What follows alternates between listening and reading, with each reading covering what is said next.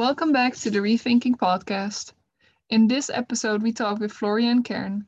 He is the head of the research field Ecological Economics and the Environmental Policy at the Institute for Ecological Economy Research. We discuss ecological economics and talk about sustainable energy transitions. We also focus on what it takes to build a master's program. Which skills does a student need, and how do you decide what should be included in a master's program to teach them? Next to that, we discuss growth and many other topics. Dive in and rethink economics with us. We're happy to have you.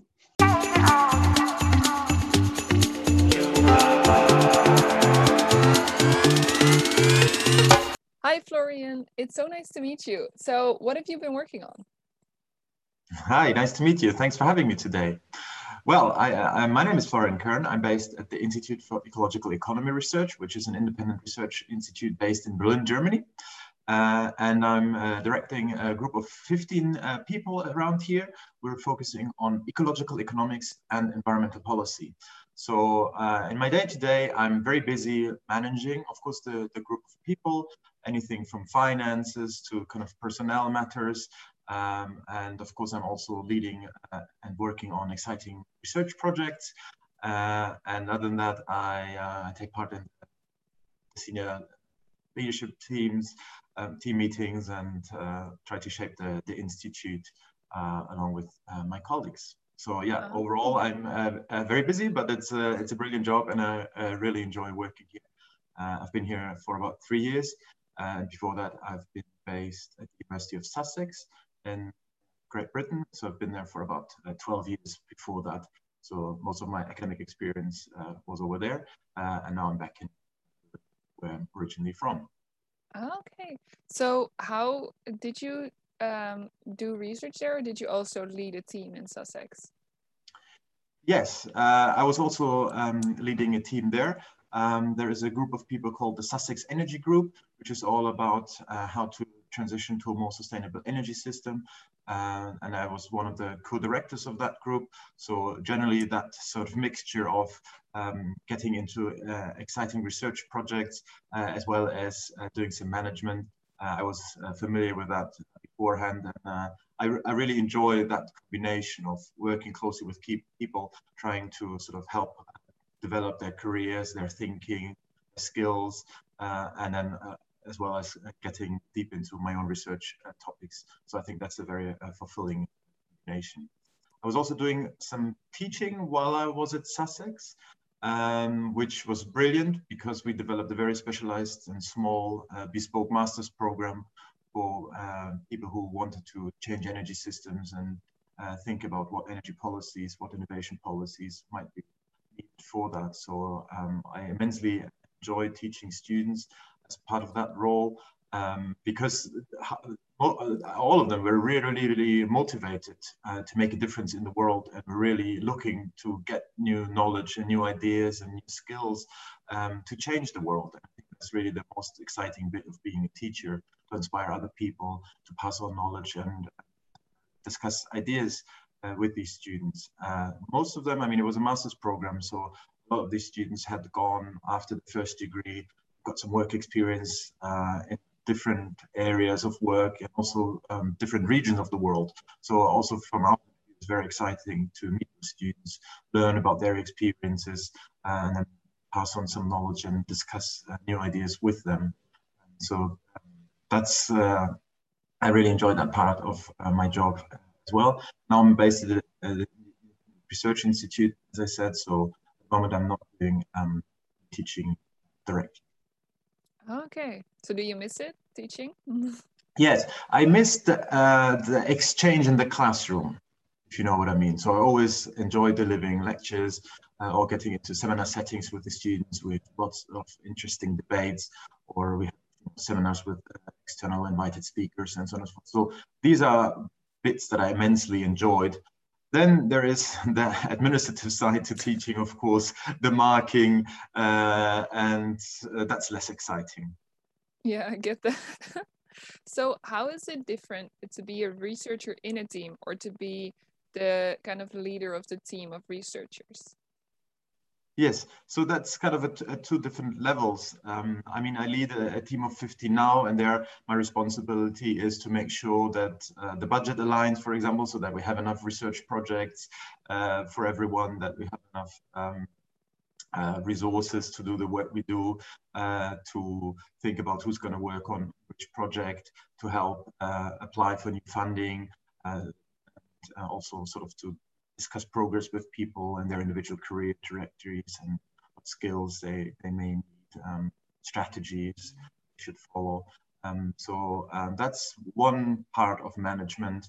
And then, of course, there's also the working directly in project teams, where I lead a team of researchers project is trying to answer a particular question. There, it's much more about sort of hands-on project management, making sure that the project delivers what it promised, writing texts, editing texts, doing presentations, going to conferences, and stakeholders. So it's a broad skill set for this kind of role. The master that you created, how did you start about creating that, and what had to be in there to make it a good master? Yeah. So generally in the UK system, a master's degree is a one-year course. So there's basically 2 terms of taught courses, and the term that is made for the dissertation. And this is kind of analogous to other master's programs offered across the university. So that's the general structure we followed there. And then it's pretty much was a case of my colleague Steve Sorrell and myself thinking about the core curricular content that we wanted to get across, and then thinking about how to combine that into individual bits of knowledge, modules with the credit structure so that it fits under the European ETS system and so on and so forth. So I mean, it really starts with what's the skills that we want people to develop. What kind of skills do people need to make a difference in terms of sustainable energy transitions? So that is what we started from, and of course, a lot of our students end up in a very broad variety of different careers. So when you set up a master's program, one of the core things to decide is first, in sort of terms of the intake, as it were. So, what kind of degrees do people have to have as a first degree to qualify for this master's programs? But then even more importantly, to think about what is the skill set that we're trying to teach and develop in students, and what sort of careers will they be embarking on afterwards. That's normally a broad mixture. So many of our students have gone on to career in academia, so went on to do PhD, or went to a research institute or think tanks, but others have also gone more to the policy sector, work in public policy roles in governments around the world at different ministries, from energy to economy, for example. So it's then thinking about the skill sets and the knowledge that you need to, or that you'd like to convey. And in our case, it was really a combination of core content on energy policy. So, what is energy policy? What are the kind of instruments of energy policy? What are the goals of energy policy? How has this been evolving over the last 20, 30 years? And how is this new challenge of climate neutrality, reducing carbon emissions, how has that impacted on the energy sector and on energy policy? What are the goals and how we can translate that into policies? So that's one bit, it's the energy policy. But then there's the bit about innovation and technological change, which is obviously an important part of energy transitions.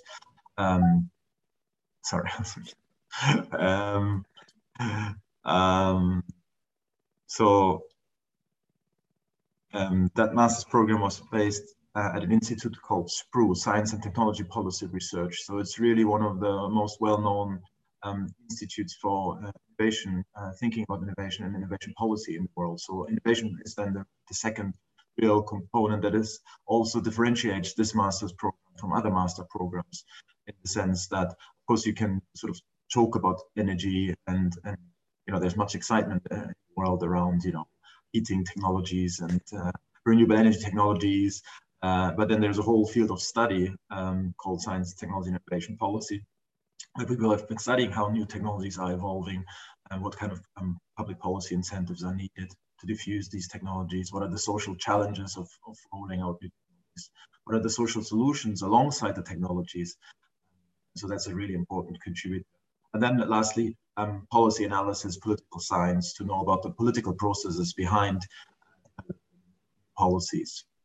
So it's a combination of those three strands of research and scholarship that we teach our students. So what kind of skills does somebody then, how do you decide on the skills, and which kind of skills do you then focus on if you want them to go either into policy, into innovation, research, and academics? How do you decide what kind of skills are most important, and how do you teach them as well? Because I um I in my experience, universities haven't always focused on explaining us which skills they're teaching us, more on the knowledge that they're sharing with us. So how do you do that? How do you make sure that the skills are what you focus on? Yeah, no, that's a really important question. And I think that is true traditionally for most universities, most university courses. I think especially in the UK over the last decades or so, there has been more a drive towards making sure that there are sort of transferable skills taught, and also that these are made quite explicit to the students.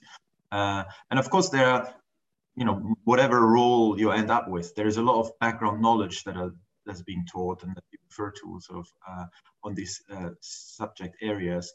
But then I think there's a broad range of skills that are applicable in any of these roles, whether you go into public policy, whether you work in a think tank, or whether you work for advocacy NGO.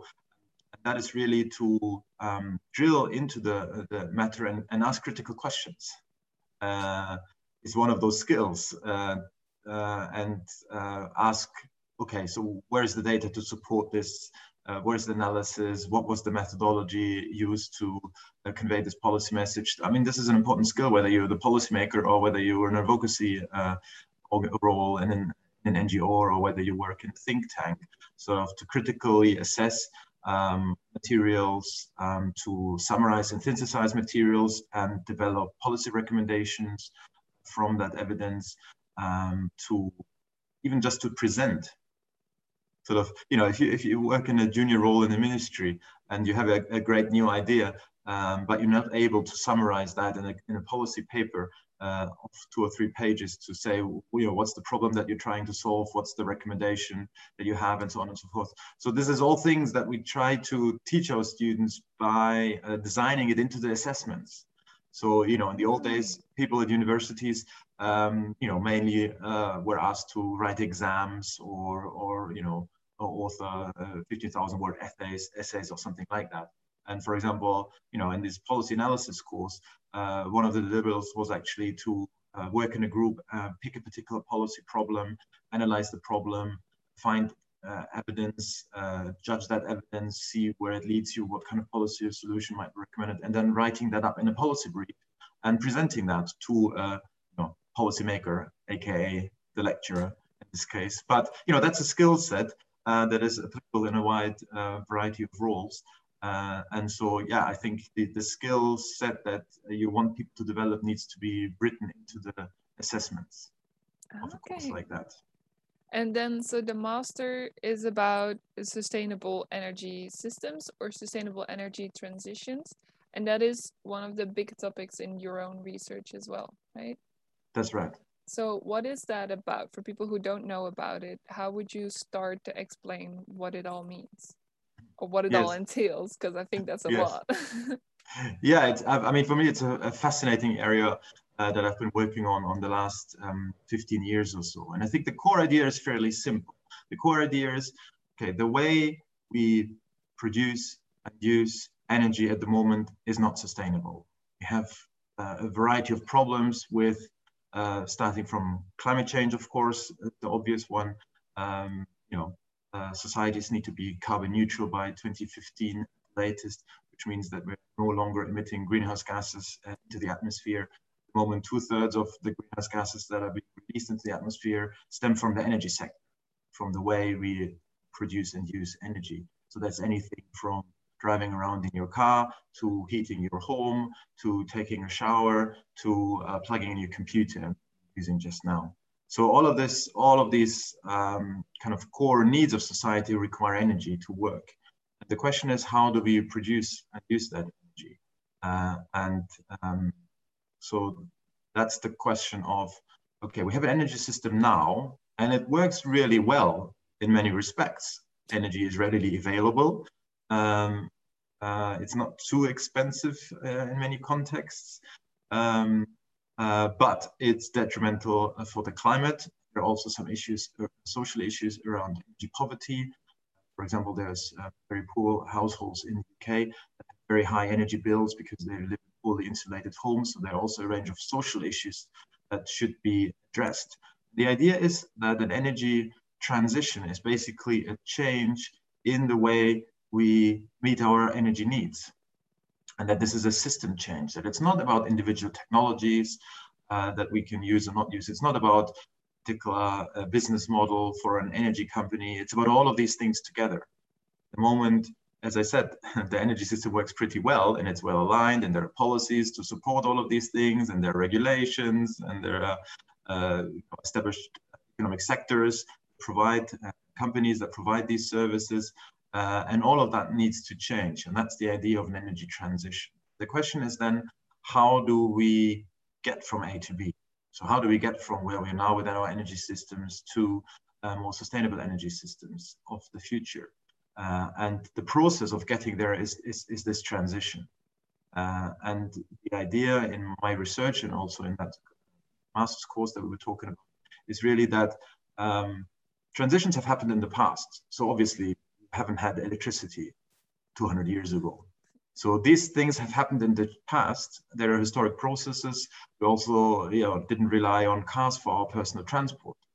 People were living in cities. The main means of transport was walking around, cycling, or traveling by horse carriage. So clearly, these things have changed in the past, and they will change in the future. The question is, can we influence the direction in which this is changing so that we are moving to energy systems that are more sustainable? And the second challenge is, how quickly can we do this? So there's a lot of research in my area on energy transitions, looks at these processes historically. It says, well, this has happened, and these were the types of mechanisms that contributed to this change process. This is the time frame. And the overwhelming majority of these studies find that it's taken a long period of time, 30 years, 40 years, 50 years. So the second policy challenge then really is to think about how we can speed up these processes so that we get it there a bit quicker. And because we know, we have the climate targets. The climate is not waiting for us to figure out what to do about the energy system. We need to change that now, and it can't take another 50 years.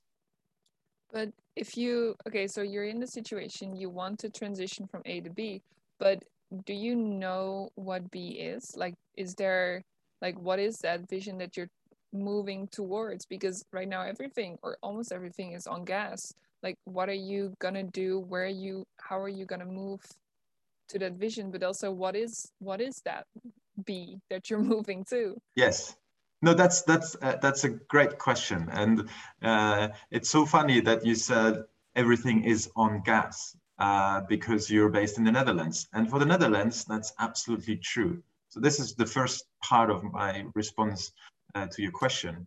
So the first question is really an assessment of where we are at with the energy system. There are huge variations. You say in the Netherlands, yes, it's all gas, and that is true. There are some renewables.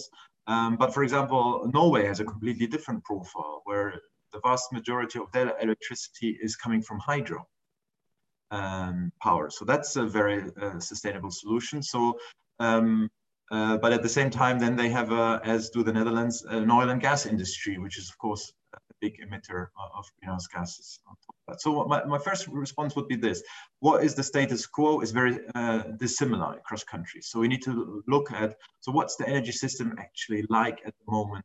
One can think about the systems a little bit separately, to think about electricity. So where does the electricity come from? Where does the heat come from?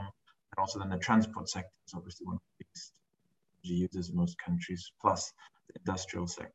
So it's a matter of assessing first the status quo, really thinking about, okay, where are the biggest sustainability problems? I think then the second is about the broad direction of travel. And I think that is clear broadly in most countries because of the Paris Agreement.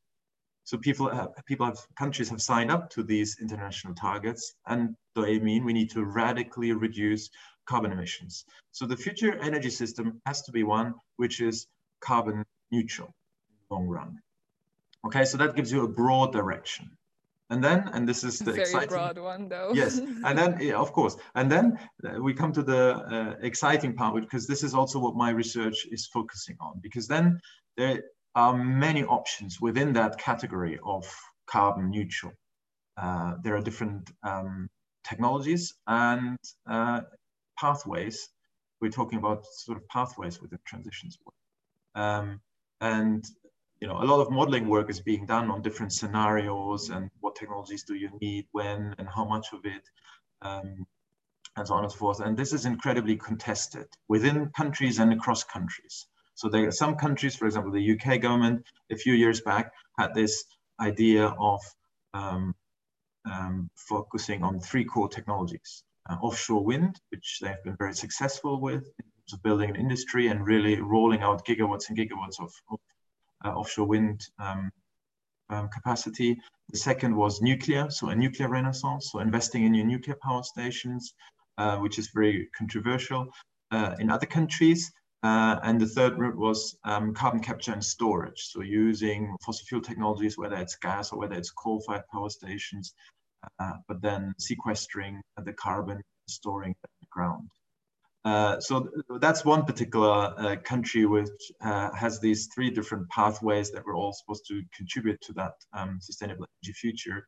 And then one can, take that at face value and look at the options and what's actually happened and what hasn't, and one can look at the politics. So as a research agenda, this is extremely exciting in terms of how are these things being played out. Because of course, there's all sorts of lobbying going on by different interest groups that want to see their pathway supported by policymakers, because at the end of the day, this is also about, of course, a lot of taxpayers' money that's being spent on these different options. So it's not just that it's within society, it's contested in the sense that, for example, the Netherlands, people have decided they do not want nuclear power, or at least no new nuclear power stations. The same in Germany, many other countries around the world, Sweden and others, where people have basically said, we don't want nuclear power to be part of the solution. And I think that's a fair choice by societies.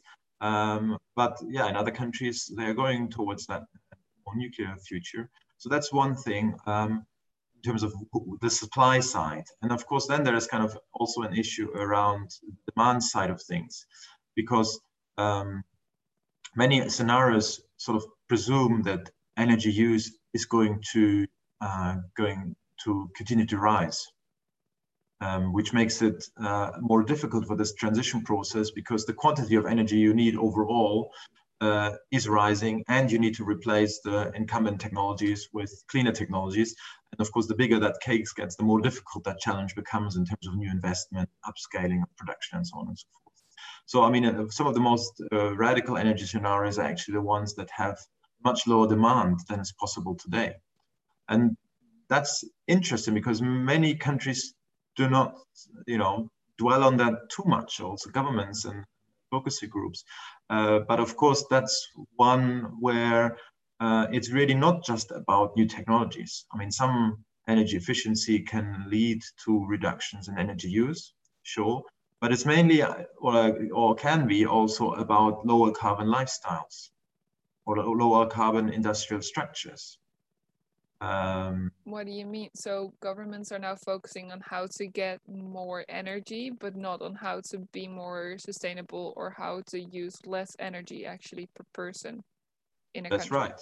That's right. That's Why? True for most countries. Yes, because it's difficult. It's difficult politically to have a conversation about what is a good life and what do we need to live a good life. And does it include a weekend break in Barcelona? I think, in the current crisis situation, I think more people asking these questions. But, before the Corona crisis, I think most governments took it for granted that, you want people to have a choice, and we're free, sort of liberal democracies.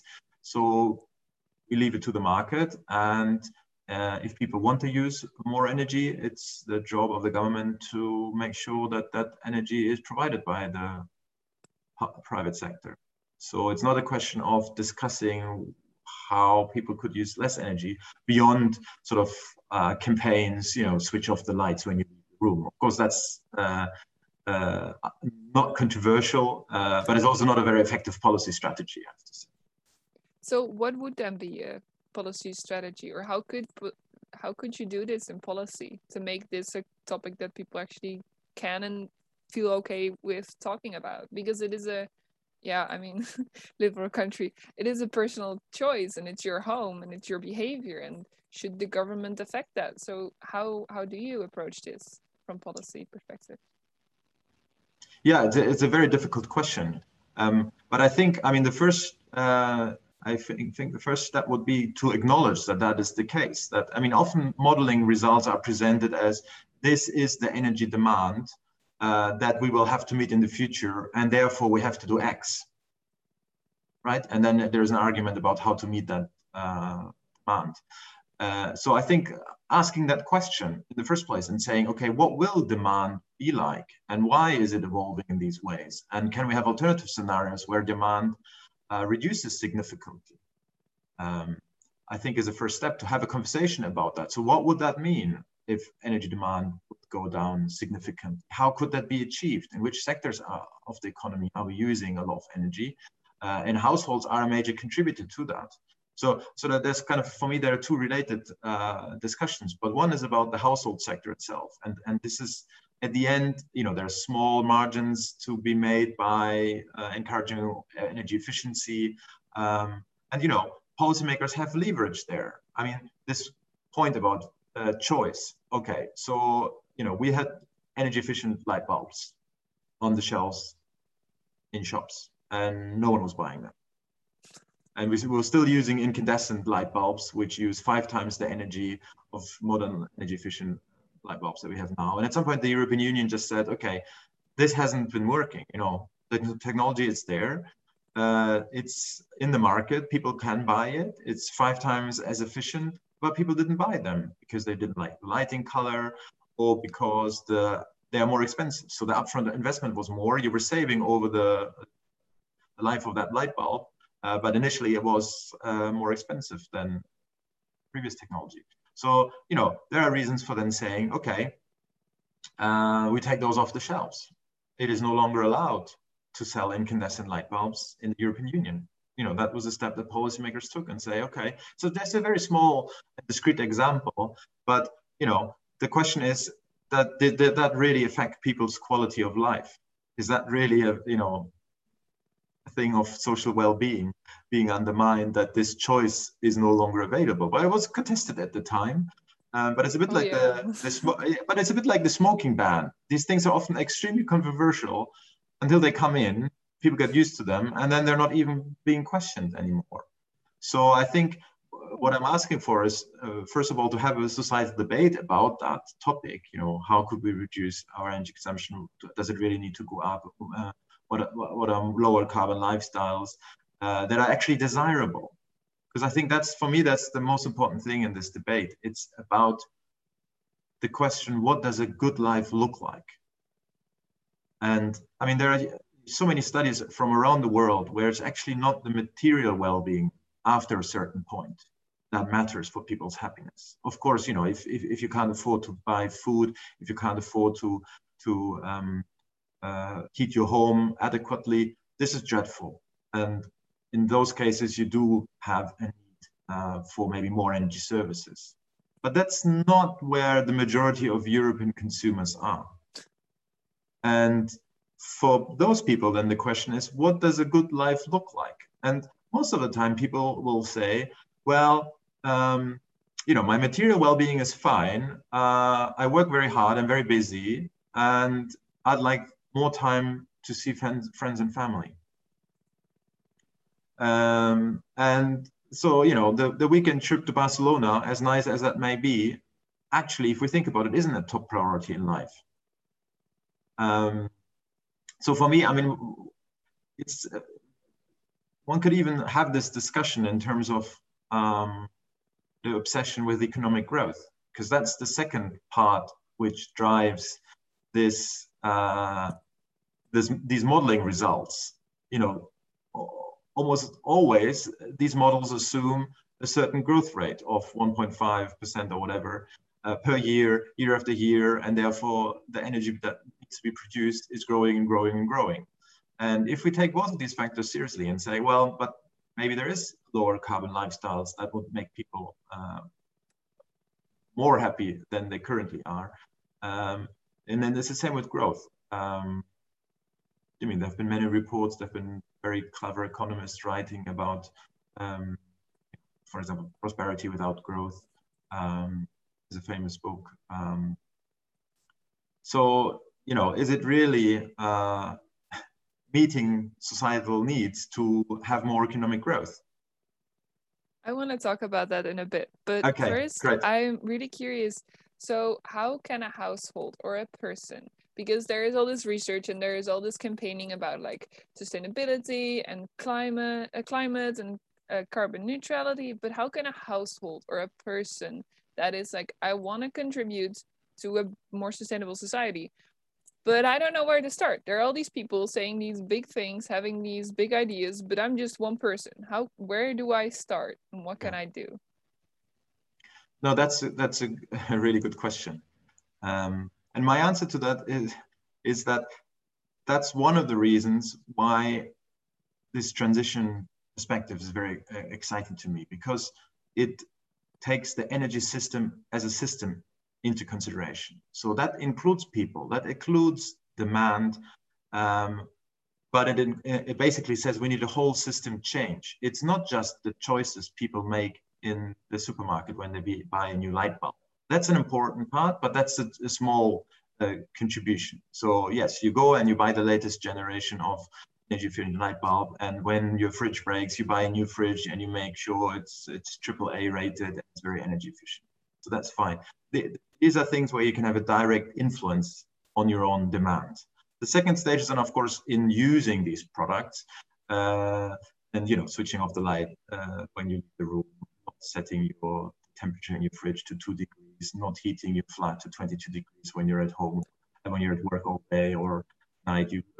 So there are also behavioral issues that people can have an influence over their consumption.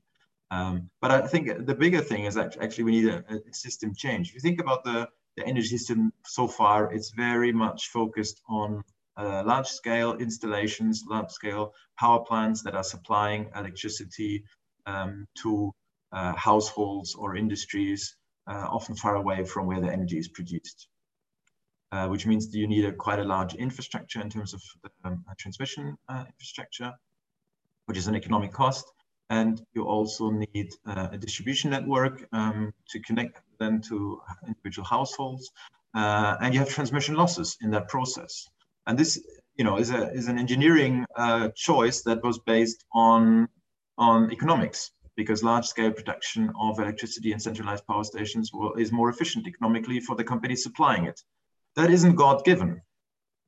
So I think now, what does the future of an electricity system look like? I mean, in many countries around the world, people are going towards smaller scale, decentralized energy systems, electricity systems that are supplied by renewables. And there are consumers. Does that mean like for a village or for a street or a I'll come to that. So it's but the basic idea is that energy or electricity in this case is produced decentrally. So for example, coming back to the householder and what you can do. I mean, one of the ways in which renewable energy has been spreading around Europe is by people investing in local energy co-ops. So, What are those? a farmer provides land, and they put on a wind turbine, and a bunch of people that get together and make that investment together. The farmer provides the land, you buy the technology, and you produce your electricity and you feed that into the grid. And so that's a local energy cooperative. This model has been extremely popular in Germany. It has overcome many of the problems of social acceptability that some other countries were facing. This was initially pioneered also in Denmark. So Denmark and Germany are two countries where this has really taken off, or where a bunch of farmers get together and invest together in some wind turbines on some of their land. Or a community gets together and invests in putting solar PV on the roof of a school or on the roof of a local church. And that's just a way in which people can be part of that renewable energy revolution, which they can also financially benefit, because with the subsidies provided by the government, these investments were also quite profitable, especially at times like this, where you have very low interest rates provided by other sort of saving opportunities. So this is actually economically a very interesting possibility. It's just not, the energy system wasn't set up for that.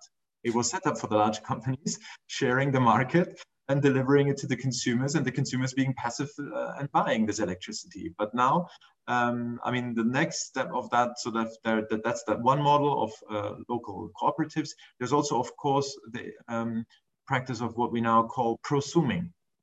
So if you own a house, you could put solar on your roof, and you can use that solar energy directly to power your appliances, your washing machine, your dishwasher, charge your mobile, charge your laptop, and then sell the excess electricity where you produce too much, which you don't use, to the grid. Again, sell your electricity that you don't use to the grid. Okay. Yes. Again, it takes a lot of tweaking to make that work technically, but also in terms of the financial rewards for that. How much are you going to get paid for that electricity, and so on and so forth. But it has huge economic advantages in terms of not needing to invest that much in transmission infrastructure, because you're not transmitting electricity over long distances from central power stations.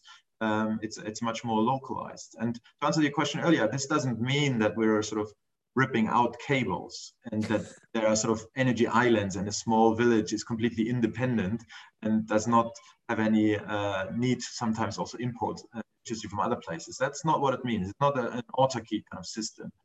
Things are still connected up, because as we know, renewable energy is quite variable. For example, at night, you don't produce a lot with a solar panel, but the wind might be blowing quite a lot at night. And so it's still a system where everything is connected up into one grid, but sort of how the load within that grid is managed and how where the electricity is produced is changing significantly. And as I said, so you can do little things on your own demand side, but you can also be part of that revolution by investing in an energy co-op, or by putting solar onto your roof, or by investing into a heat pump to supply your heat. So there are, and then maybe last point about this, which I was always telling my students, the idea in energy policy and energy policy debates is always about people as consumers. So the consumers want choice, and the consumers shouldn't pay high prices. But at the end of the day, we're not just consumers, we're also citizens. So if you think that climate change is a problem, and that it makes sense that the German or the Dutch government signed up to the Paris Agreement, and that they now committed to reducing carbon emissions to zero, then it's also up for us as citizens to campaign and to take political parties to task with that and say, look, you've signed this. Tell us what you're planning to get us there. Because at the moment, we're not on a trajectory to get us there. So what are your policy proposals to get us back on track? And vote and campaign on that basis. So that's also something households can do, and is an important part of that change process. But how or where does this then get stuck often? Because I do know that, for example, the Dutch government they are in the Paris Agreement. They want to reach that, and they are building all these like sustainable like solar parks, windmill parks. But then an international company comes in and takes all that energy that was supposed to go to households, and then uses it for their like technological like what they need for their energy, and then they can say they're sustainable, but it doesn't actually go to the Dutch households. So where in the process does it often go wrong or go that it stops working, kind of? Well, in the sense of stops working, I mean, the Netherlands, as far as I know, has extremely stable supply. So in that sense, there isn't a case of it stopping. In the same sense, I'm not making a joke. It's a serious point because, of course, in many developing countries, energy access is an issue. And there's a huge challenge about electrification of rural places in many countries. And there are some countries that have made huge progress in connecting up villages and getting modern energy services to people.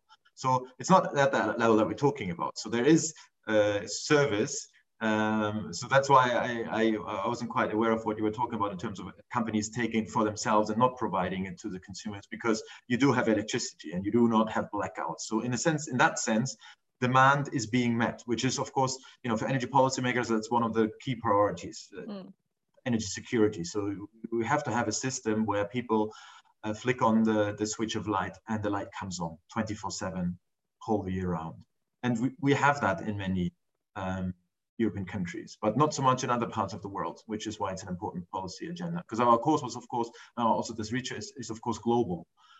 So of course there are major issues with that. So that's not a problem so much in the Netherlands and many parts of the European community. There are problems in terms of access of energy service. I mean, the cost of it for certain disadvantaged consumers, energy poverty. So how does is it now for developing countries, is it easier to transition straight into sustainable energy, or is it that they also go into gas and then they try to get into sustainable energy? Is there a different path for them than there was in the past? That's another great question. Yes, so there has been a huge debate in the past about whether there are sort of stages of development, and countries would go from a very wood-based rural economy where people use wood as a cooking fuel, very dirty and so on and so forth, and maybe kerosene lamps for lighting. And then you sort of upgrade to a modern fossil fuel-based industry structure where you supply electricity, where you can also use electricity for heat or something, and then transition away from fossil fuels. And this is kind of a sort of catching up trajectory. And you could say that that was the case in many developing countries such as China, where that has taken that trajectory, that basically followed the Western model, and now built huge world's biggest capacity of coal-fired power station to power their rise of energy use. And I think nowadays the second strategy is much more relevant, which is kind of the idea of leapfrogging. That it's not about catching up with sort of some of the industrialized countries, but that if you are building a new infrastructure in terms of electrification, for example, from scratch nowadays, you would not go to fossil fuels. I mean, renewables have, over the last 10 years, have become so much cheaper and are now, in many cases, more competitive than the fossil fuel alternatives. So there's still countries, of course, around the world that also invest in coal and so on and so forth, but especially for rural electrification programs, some form of investment in renewables, whether that's biogas, whether that's onshore wind, or whether that's solar, makes a lot of sense. So I think we're now seeing countries move towards more the second strategy of leapfrogging, basically skipping that phase of very heavily industrialized fossil fuel electricity production towards a more decentralized, renewables-based system, which is what we were trying to do. as well. So what are the advantages or disadvantages of either having a working electricity system and now having the shift to a different kind of electricity, or not having it all set up and then moving into one system that's immediately sustainable? Which one would you prefer? And Yeah, well, why? yeah, well, in a sense, it's not a question not about of preference. Yeah. It's, I mean, in the transitions that we talk a lot about path dependence, okay, which is sort of the past trajectory is shaping where you can go in the future. So, I mean, it's kind of interesting, but in terms of the historical record on this, in terms of energy transitions, you know, for example, the transition based to coal, where basically coal was used in the UK and the Industrial Revolution for all sorts of applications, also in industries as a source for heat and production processes, as well as for electricity. So coal was for everything. And the UK was one of the first countries to really roll out that technology. And there's interesting historical studies that show that if you're a front runner in this, you're most wedded to it, and it's most difficult to get out. And yeah, it takes longer than for other countries. And partly that, of course, has to do with economic interests and capabilities. If you're a front runner in something and you become a world leader in this will be good business, because you'll be exporting that technology. Those companies, you know, will have international markets to sell to. They become big, they become powerful. They become very important to deliver that service in a particular country. And therefore, you know, in terms of negotiating with governments, have many arguments in their favor. You know, we're producing X, you know, euros of wealth in the country. We have X number of thousand employees in your country. You really don't want to do something that threatens our business model, because we're big and we're important. So that, in a sense, can be a disadvantage. At the same time, for this leapfrogging strategy, then the question is, of course, where does the skills, where do the technologies come from? You know, do you have to develop them from scratch? Is there something you can import from somewhere else? If it's new and still expensive, that's difficult. So there are all sorts of interesting processes and questions to think about. So we also talked about economic growth a bit, but what is it about economic growth that keeps us all focused on it? And are there other ways of maybe going forward that's not economic growth, but maybe other? Do we need to focus on growth? Do we need to focus on something else? How do you look at that? Yeah. Yeah, well, this is a long-standing debate, at least since the 1970s, with the famous report for the Club of Rome, The Limits to Growth, that was published in 1972. So it's been a long time raging, this debate. And I mean, for me, as someone who's interested in sustainability, I think one of the problems with the growth obsession is, as I sort of hinted at earlier, that policymakers are so focused on that one metric. And basically, you know, when there is a doubt about whether a particular environmental policy, for example, is going to have a negative impact on growth, policymakers become extremely cautious. So for me, in a sense, if we're serious about this sustainability discussion, if we're serious about really radical environmental policies in order to meet our global challenges, then growth becomes an obstacle, in a sense that it prevents people from doing the right thing, because they say, oh, no, but we can't do that because of growth. We can't interfere with growth. And I think we really need to turn this around, not thinking about we cannot do certain environmental policies because it will undermine growth. Because, I mean, the logic is the other way around. We need to preserve a planet that we as human beings can live on. We kind of need it. Because we kind of need it. You know, this is the slogan that they show in these demonstrations. There is no planet B. So exactly. So we need to make it work on this planet. And I mean, economic theories don't talk about that as much. only with sort of environmental economics, people started to take this a little bit more serious, that actually even the economy, all functions of the economy depend on the natural environment in terms of energy input, in terms of resource input, in terms of climate services, oxygen we breathe, that's partly produced by the trees around us. If we chop down all the trees, so we as human beings depend on the natural environment to support us. And so we need to make sure that we're not undermining that to an extent that it becomes not possible to live a decent life on this planet anymore.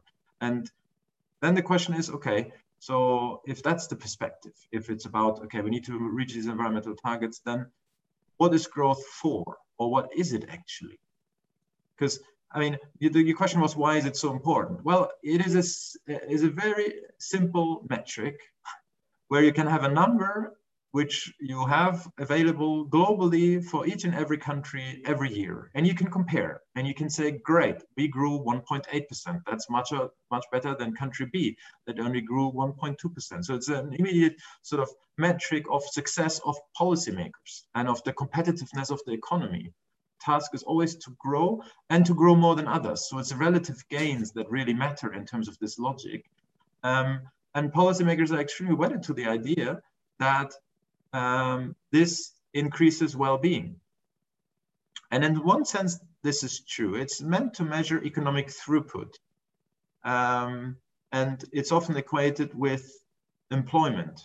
And of course, it is the case that if you have very high growth rates, we often see an uptake in employment numbers. And of course, you could say, well, that is pretty important. We want people to have jobs. And that's why recession immediately becomes a problem, and why we are seeing all these stimulus programs now, why the European has this green growth agenda and so on and so forth with the European Green Deal, is exactly for that reason. Oh dear, we're in an economic crisis, and now people are losing their jobs. So we need to create growth so that more people can find employment. And that is, of course, important. We do want people to have jobs. The question is, I mean, it's partly one of also distributional effects. So what we've seen in the labor market, of course, in the last decades was a huge sort of disparity emerging between people on low pay salaries and then people on top of the hierarchy in big companies earning, many times the salaries of normal employees. So in a sense, it's more of a, in my view, it's more of a distributional issue about, it's not, we want a productive economy, we want an efficient economy, but this idea of trickling down that, if the economy grows, everyone will benefit from it. And over time, we manage to get rid of social inequalities, or at least to narrow them. I think it's really not borne out by reality. There's been a lot of criticism of that in the economic literature over decades now, to say, well, actually, no, it doesn't. And there's also a lot of studies that show that it's actually not so much the absolute wealth people have, but it's relative compared to others. So if you're a little bit better off, but your colleague is much better off, then you're not really happy. You're not happy that you're a little bit better off, because you perceive it as unfair, because someone else has benefited even more from that development. So it's really interesting in terms of how also sort of social psychology plays into this, and what does make people happy. And there's been a long debate about, okay, it's pretty accepted, I think, that growth in itself as a metric isn't a very good indicator. But it is simple, it is one number, and therefore it's stuck with policymakers, because all the alternatives about, we need to measure social well-being, you get into huge fights about what are appropriate metrics, how can it be measured, and how can different dimensions be compared? Because that's the thing about, you know, the growth thing. You add up all the activities in the economy in euros, and you have a number, and you compare it to the number last year, and you say, great, we grew by 1.2%. But how do you, you know, compare X number of people having not having cancer with X number of people now having to spend 10% of their income on energy services? You know, these are not comparable. And I think so that it's both the obsession with the current metric, but also the weakness in the sense of the alternative ways of measuring welfare or social well-being that makes it easier just to stick with the existing model. So how do we work with that? Because is it then better to completely change to a different one, or is there, like you said, green growth, or another? Do we need to switch to another type of measuring growth in money, or do we need to just stop comparing? Is that a way, or we need a separate measure next to it about well-being next to economy? What is the best, or what is the strategy to go forward with that? Yeah, I think one of the problems is that there is not a broad agreement. So I'll give you my version of this. Sounds good. So I think in this debate, what has happened over the last decades was really that there are two different camps. One is the green growth camp that says growth is not a problem. Growth is fine as long as we manage to minimize the impacts on the environment. And the trick there is decoupling. Sort of we decouple economic activity from environmental destruction. So they say, well, it's not a problem if we use more energy in the future as long as that energy is produced sustainably, so zero carbon. If that's the case, it's fine, and you can grow your economic output at the same time as meeting environmental targets. So that's the kind of the green growth position. And so the question then is one of governments incentivizing growth in directions that are more sustainable. So this is what the European Union is doing at the moment with the European Green Deal, to say, okay, we are now in a recession. Many countries are hard hit by the corona crisis, and we need to create new growth, and we want to create growth in areas that are suitable for the environment. For example, renewable energy, investing in circular economy model, and so on and so forth. So that's the green growth agenda. Then there's the degrowth agenda that says, actually, there's no empirical evidence whatsoever that we will be able to do this decoupling. This hasn't occurred. Where it has occurred is, for example, okay, so the UK or Germany managed to decrease their carbon footprint, but they've partly done so by outsourcing industrial production to countries such as China. Then, the CO2 emissions associated with the production processes of these products are actually China's problem and feature in their emissions accounting. And now we, as Germany, have become cleaner. So they say, well, this doesn't make any sense. It's about, globally saving the planet. So what we need to do is to really constrain material and energy throughput overall, globally. And therefore, we need to stop this growth obsession. And what colleagues at the Institute have been doing over the last couple of years in a project that was funded by the German Environment Ministry, by the German Environment Agency, was to say, okay, well, let's look at the evidence for those two positions, because partly policy debate doesn't move forward because there are proponents of both of these camps. They have mutually exclusive assumptions about how the world works, and policymakers, get shouted at from both camps and end up not doing very much because siding with the green growth agenda as an example of the year. So what my colleagues have been trying to do in this report is to say, okay, let's look at the evidence for both of these positions, and can we actually say that either of these positions is a good guide to policymaking? And what they found, they've done an extremely comprehensive review of evidence, and often there are no sort of empirical studies. There's also often more modeling or theoretically guided analyses on why this can or cannot be done. And they actually found that both positions aren't really able to support their claims by evidence, and therefore concluded at the end of the day that we're not sure whether this absolute decoupling is possible.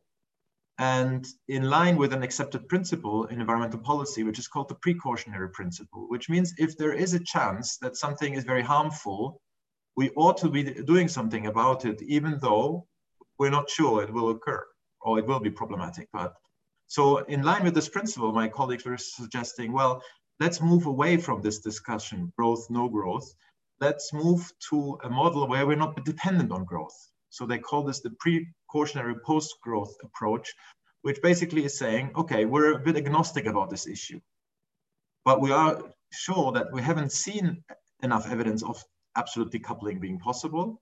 And therefore, we should adjust our policies to steer our economy in a direction where we are less dependent on growth, so that if this decoupling isn't possible in the long run, we're not dependent on it. So it doesn't have very difficult social consequences. And this sounds very abstract, and I see you being a bit puzzled, but it has really demanding implications for policymakers. So one is, okay, we don't really need programs that fund growth per se. What we really need to do is to explore ways of economic organization which are not depending so much on growth.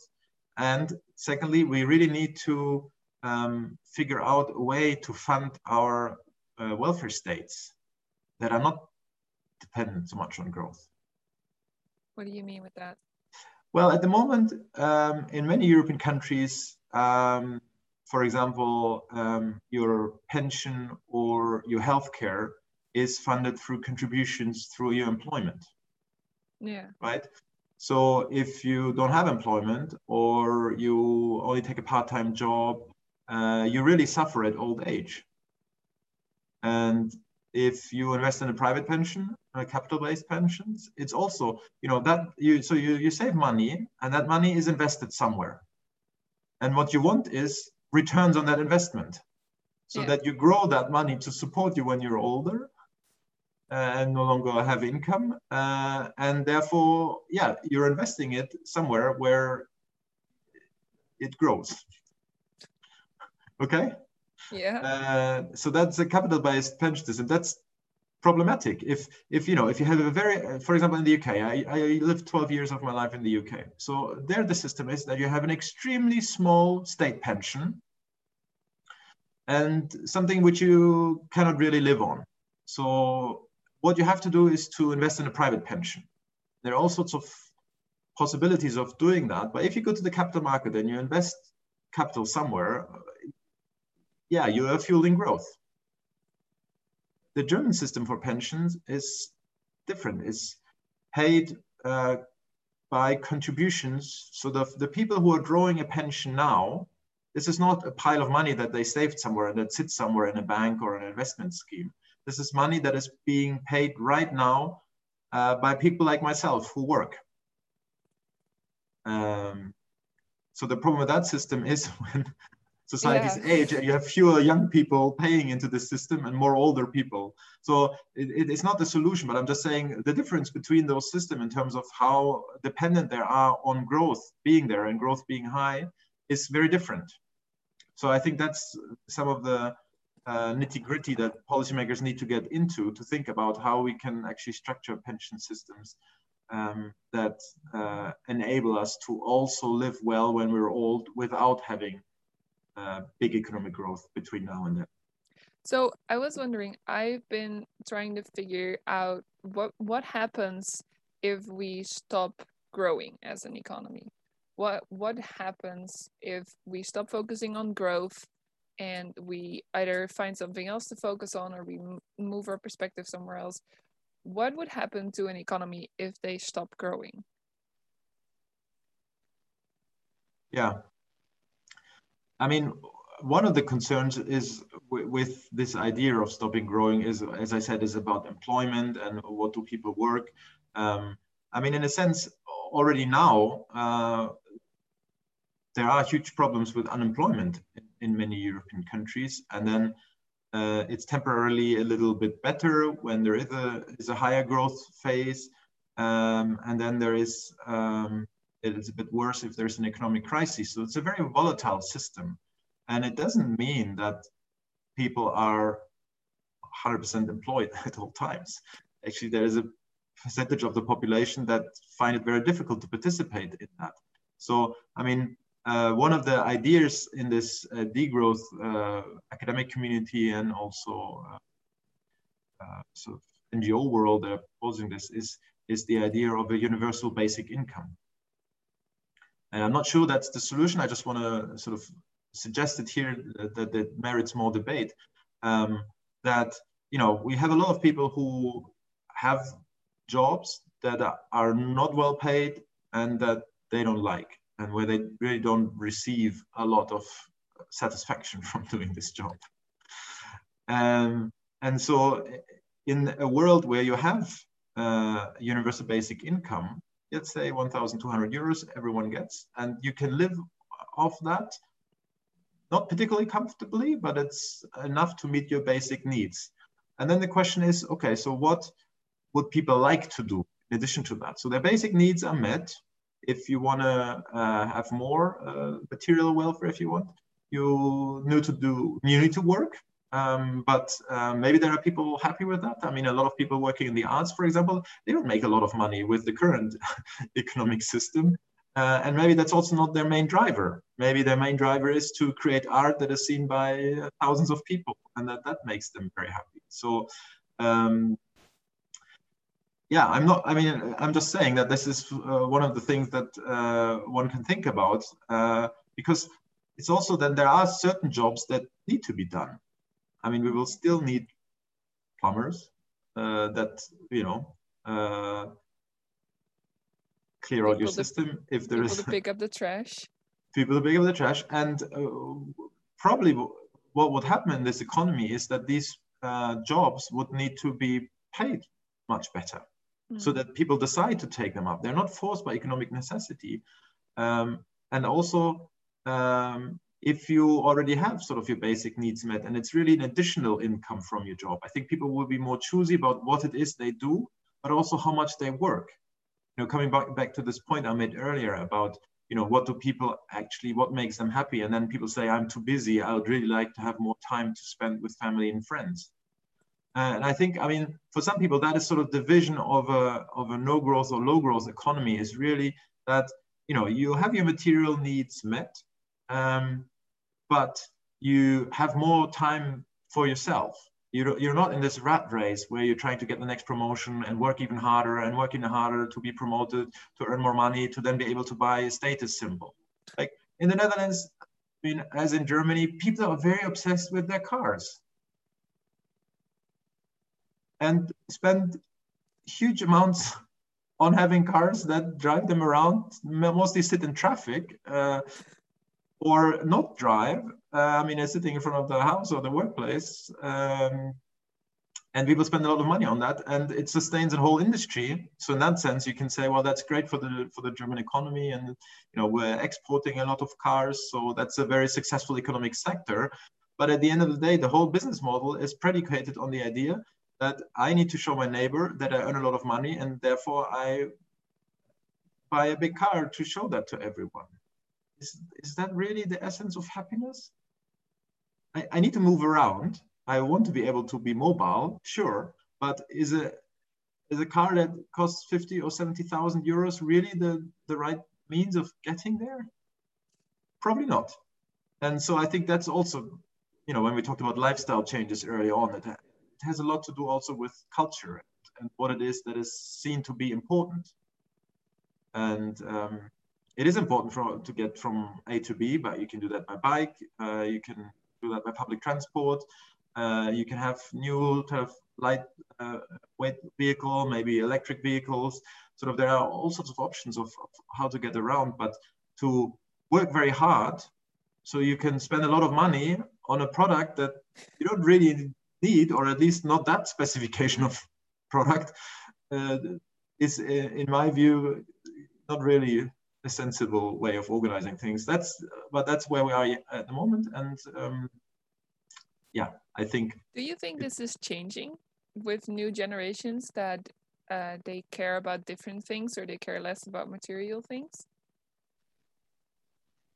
I think so. I think especially with car ownership, that is a generational development, where people are now less inclined. I mean, if you look at the statistics, for example, for what percentage of the population is making a driving license, get a test and the license, and that percentage, at least in Germany, has been going down over the years, which is suggesting that people are considering this and think, well, I don't really need to drive. There are other ways of getting from A to B. And yeah, also this issue of the car being such an important status symbol. I think in the post-war period, this is where this emerged, the car as a status symbol. And unfortunately, this is also, of course, something that's spread globally. So it's not just, the aspiration of people in Western European countries and North America, but across the world. But I think, yeah, in Europe, in many countries, this is actually going back in terms of desire to own a car, or at least to spend much money on sort of a big, expensive car to show off. I think it's going down significantly. I think young people are much more pragmatic. I think young people are also, in a sense, more sort of tech savvy. And for example, car rental schemes, you have an app, you book a car. Why do you need to own one? I think that model of individual car ownership, that ton of steel that sits in your driveway and costs you 70,000 euros, that I think is a model of the past. And I think, yes, I think there is a generational shift happening, which is very welcome. Well, with every guest, we do a lightning round. And I basically ask a question and you just say the first thing that comes up. Okay? Great. All right. What is a skill any economist should learn? Interpret the data. Who do you admire or look up to in economics? Schumpeter. What is a question you want me to ask that I haven't asked you yet? Pass. Nice. Where can people find you, or the things that you're most enthusiastic about if they want to learn more? Yeah, find the Institute, find our website, and read about all the exciting research that we do. Okay. So what does a culture of sustainability look like? Difficult question. According to you. Yeah, a culture of sustainability is one where we have managed to close material and energy loops towards a circular economy. Okay. And then final question, what is your advice to future economists? Think hard, explore things beyond the neoclassical mainstream, and study hard and have a commitment to making the world a better place. All right. Florian, thank you so much for making the time to talk to me. Pleasure. Thanks for having me.